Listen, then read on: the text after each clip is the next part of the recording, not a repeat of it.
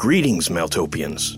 Are you looking to delve deeper into the world of Meltopia? Then check out our Patreon, where you can find written mythos pieces, world maps, found footage, art, Patreon-exclusive shows, and more. Just go to patreon.com/Meltopia and join one of our tiers for access to great new content.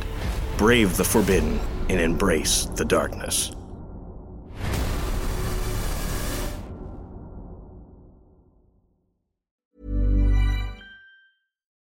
Life is full of what-ifs. Some awesome, like what if AI could fold your laundry?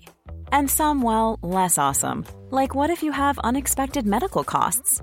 United Healthcare can help get you covered with Health Protector Guard fixed indemnity insurance plans. They supplement your primary plan to help you manage out-of-pocket costs. No deductibles, no enrollment periods, and especially no more what-ifs. Visit uh1.com to find the Health Protector Guard plan for you.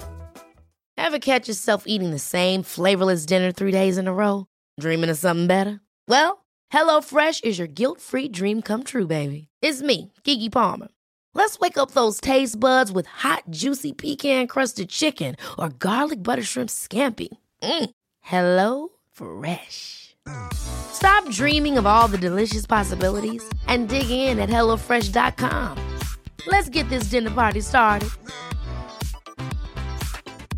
Hiring for your small business? If you're not looking for professionals on LinkedIn, you're looking in the wrong place. That's like looking for your car keys in a fish tank. LinkedIn helps you hire professionals you can't find anywhere else, even those who aren't actively searching for a new job but might be open to the perfect role. In a given month, over 70% of LinkedIn users don't even visit other leading job sites. So start looking in the right place. With LinkedIn, you can hire professionals like a professional. Post your free job on linkedin.com/people today. Ryan Reynolds here from Mint Mobile. With the price of just about everything going up during inflation, we thought we'd bring our prices down. So to help us, we brought in a reverse auctioneer, which is apparently a thing. Mint Mobile Unlimited Premium Wireless. How to get 30, 30, bit to get 30, bit to get 20, 20, 20, bit to get 20, 20, bit to get 15, 15, 15, 15, just $15 a month? Sold! Give it a try at mintmobile.com/switch. $45 up front for 3 months plus taxes and fees. Promo rate for new customers for limited time. Unlimited more than 40 gigabytes per month. Slows full terms at mintmobile.com. There's never been a faster or easier way to start your weight loss journey than with PlushCare. PlushCare accepts most insurance plans and gives you online access to board-certified physicians who can prescribe FDA-approved weight loss medications like Wegovy and Zepbound for those who qualify. Take charge of your health and speak with a board-certified physician about a weight loss plan that's right for you. Get started today at plushcare.com/weight loss. That's plushcare.com/weight loss. plushcare.com/weight loss.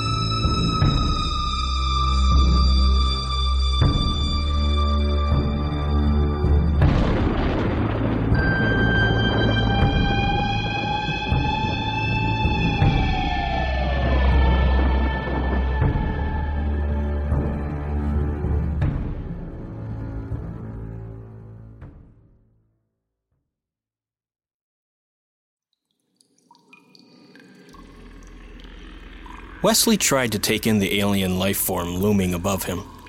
It was like nothing he'd seen before, and by the looks on the others' faces, they were in as much horror as he was. Notably, the voice in his head remained silent, the thing before them just so much humdrum to its numbed sensibilities. The creature noticed the men's terror. I can see that my current form has unnerved you. Perhaps a different one would put you at ease. With that, it began to shake and seethe, its gelatinous physique transmogrifying before the group's eyes. The cave started to seize again as its ponderous mass shifted, shrinking. But it wasn't just getting smaller. It was multiplying into various humanoid shapes, as if taking cues from its visitor's appearance. Wesley could see the once see-through membranous exterior of the thing begin to become less transparent, folds of skin or skin-like substance, creeping over its now congealing symmetries.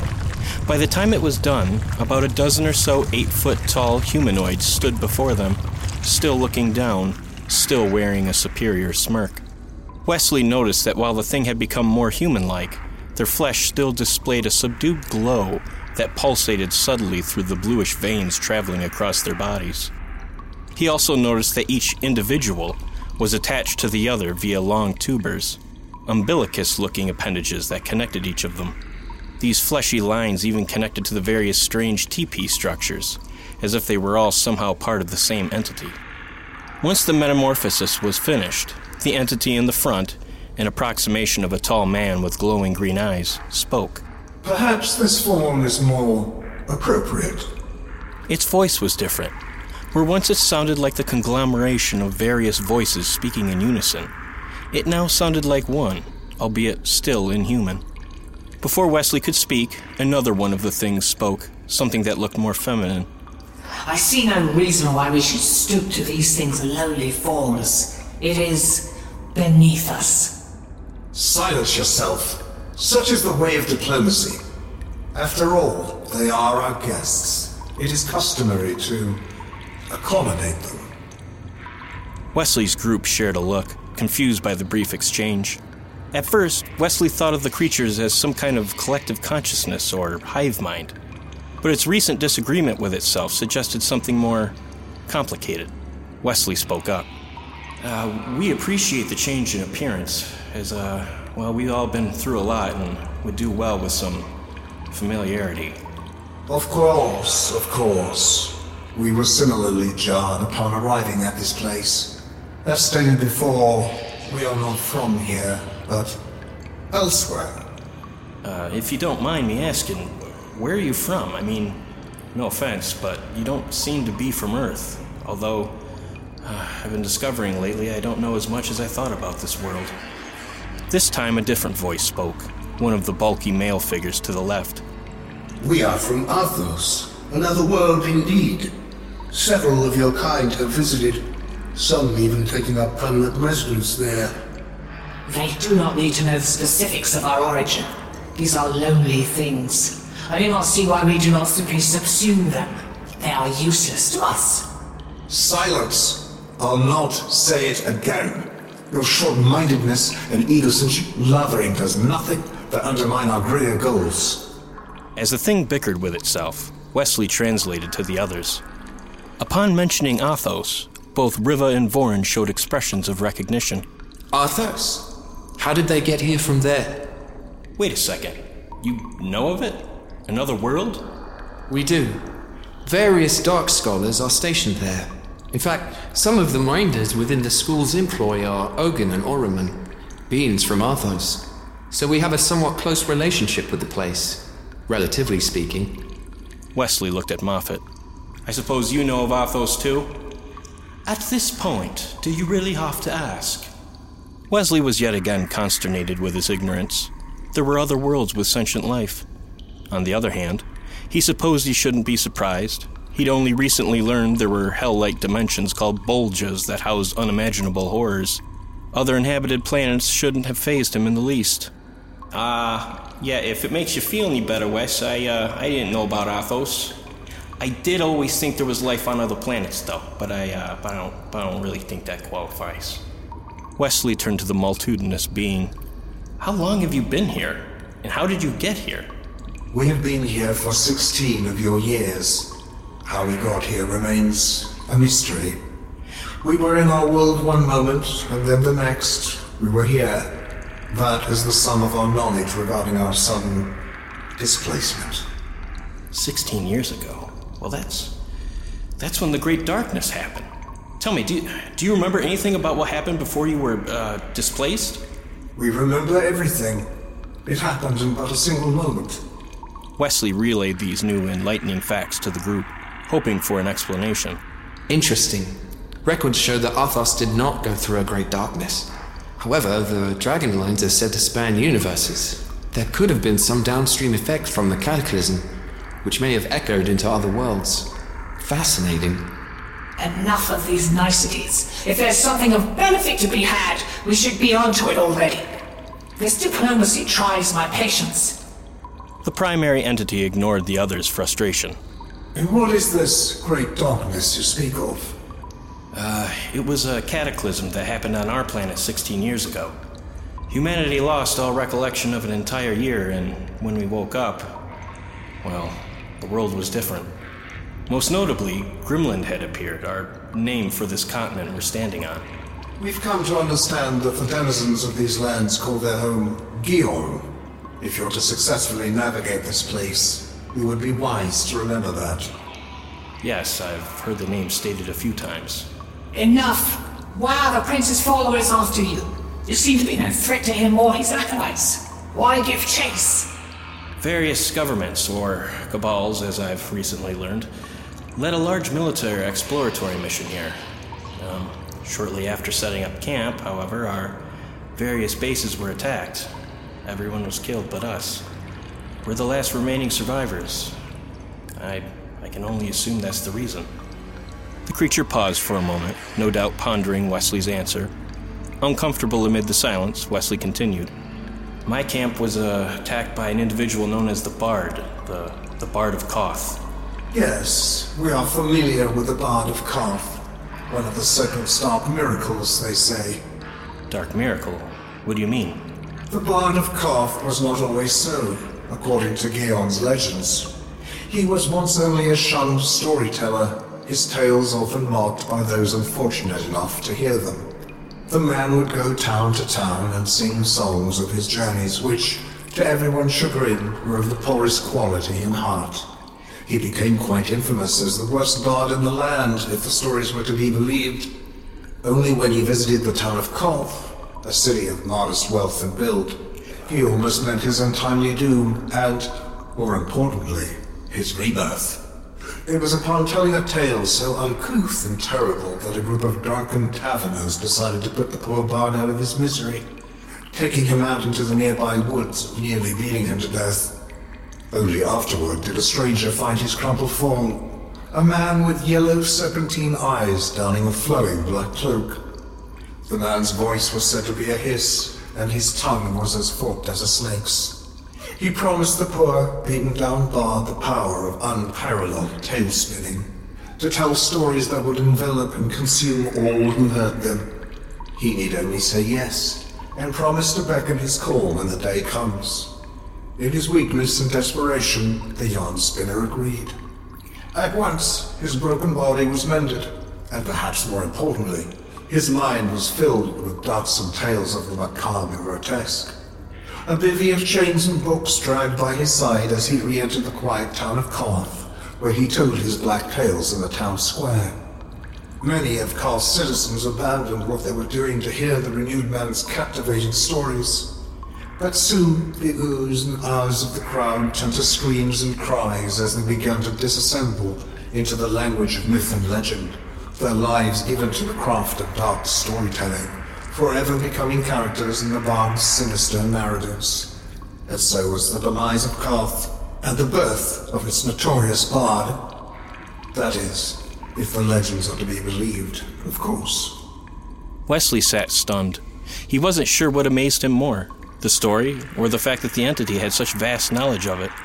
It was almost as if the Prince of Snakes was some kind of reverse Jesus, performing dark miracles and sowing seeds of discourse across the land. How did you come by all this information? I mean, you're all the way down here in these caverns. How... As we have said, we are far from helpless. We have agents in various places across Gion. These caves are vast, our reach even more so.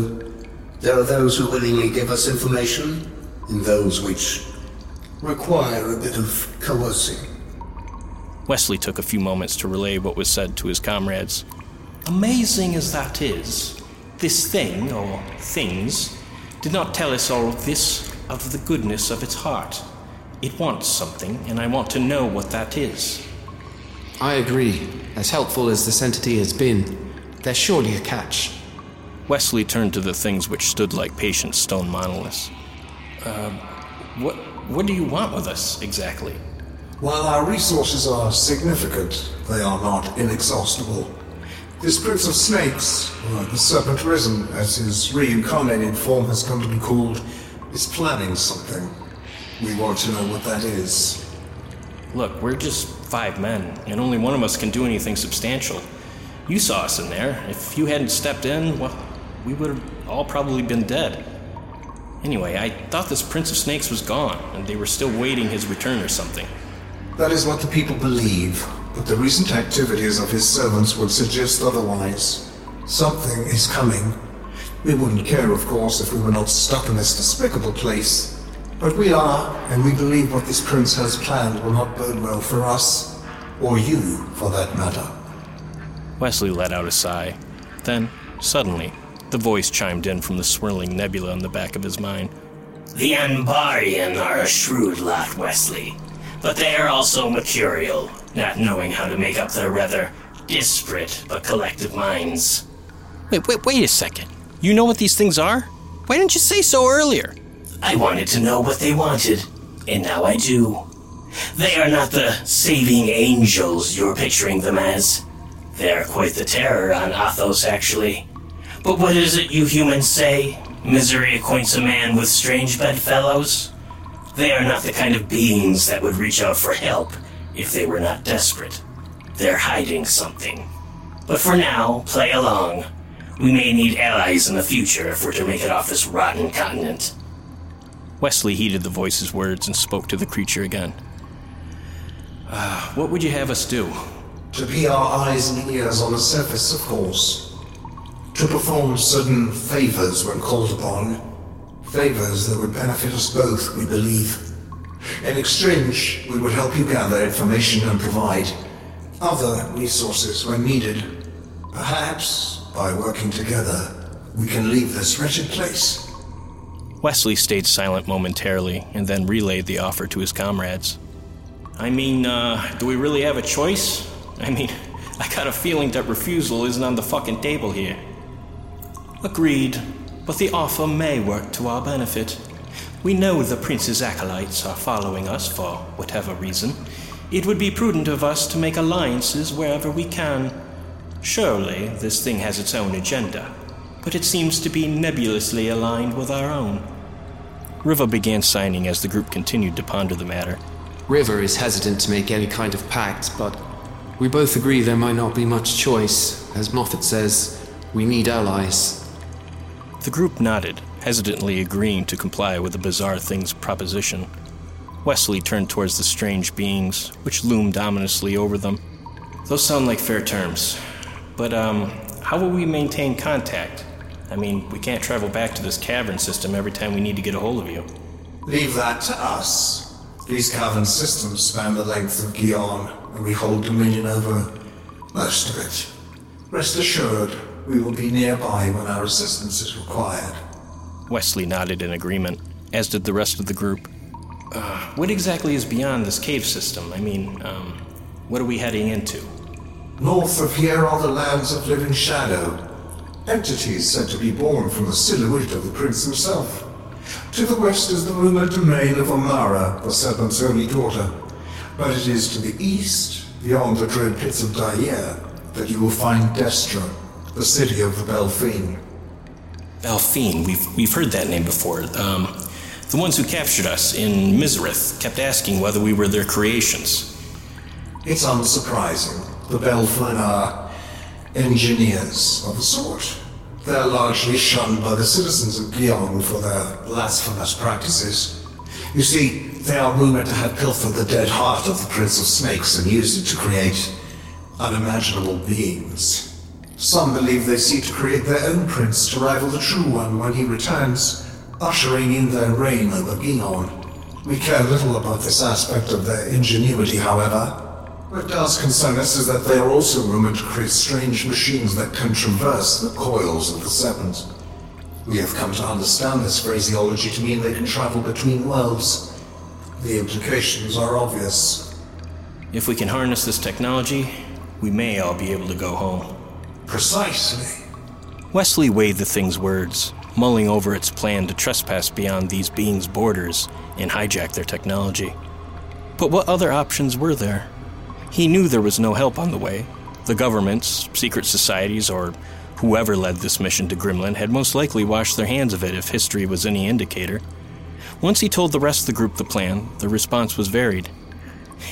And how the fuck are we supposed to do that? Fight them with our good looks? Salvatore has a point. How exactly will we manage this feat? We can't fight an entire city of these things. But what if we don't have to? What if we could bypass them altogether? You have a plan? Perhaps, but I'll need some more time. In the meantime, agree to travel to this Destra. And if you can't figure out a plan, then we go anyway. If what this being says is true, it may very well be our only way off of Grimland. A bleak understanding overtook the group, a spirit of doubt washing over them.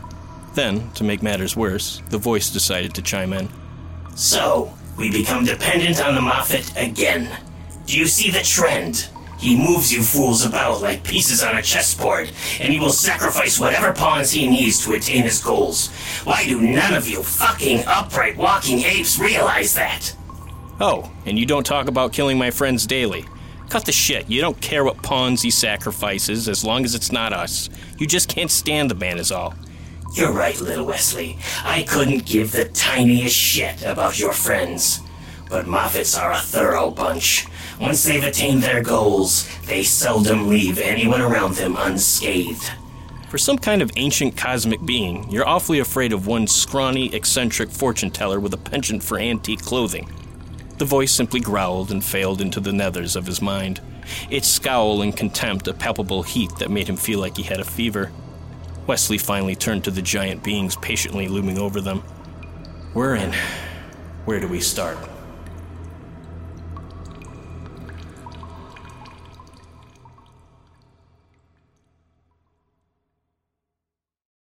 Grimland is a Maltopia production.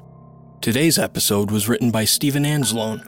The episode was edited by Walker Kornfeld. Sound production and editing was performed by Stephen Anzalone. Check us out on Facebook, Twitter, and Instagram by searching Maltopia. That's Maltopia. And if you'd like to know more about Grimland and contribute to its nightmarish expansion, visit us at www.patreon.com/Maltopia, where you can gain access to all sorts of art, mythology, stories, and more. For more information about Grimland and the world of Maltopia, visit us at maltopia.com.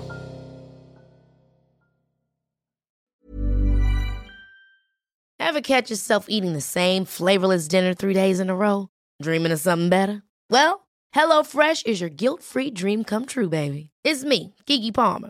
Let's wake up those taste buds with hot, juicy pecan-crusted chicken or garlic butter shrimp scampi.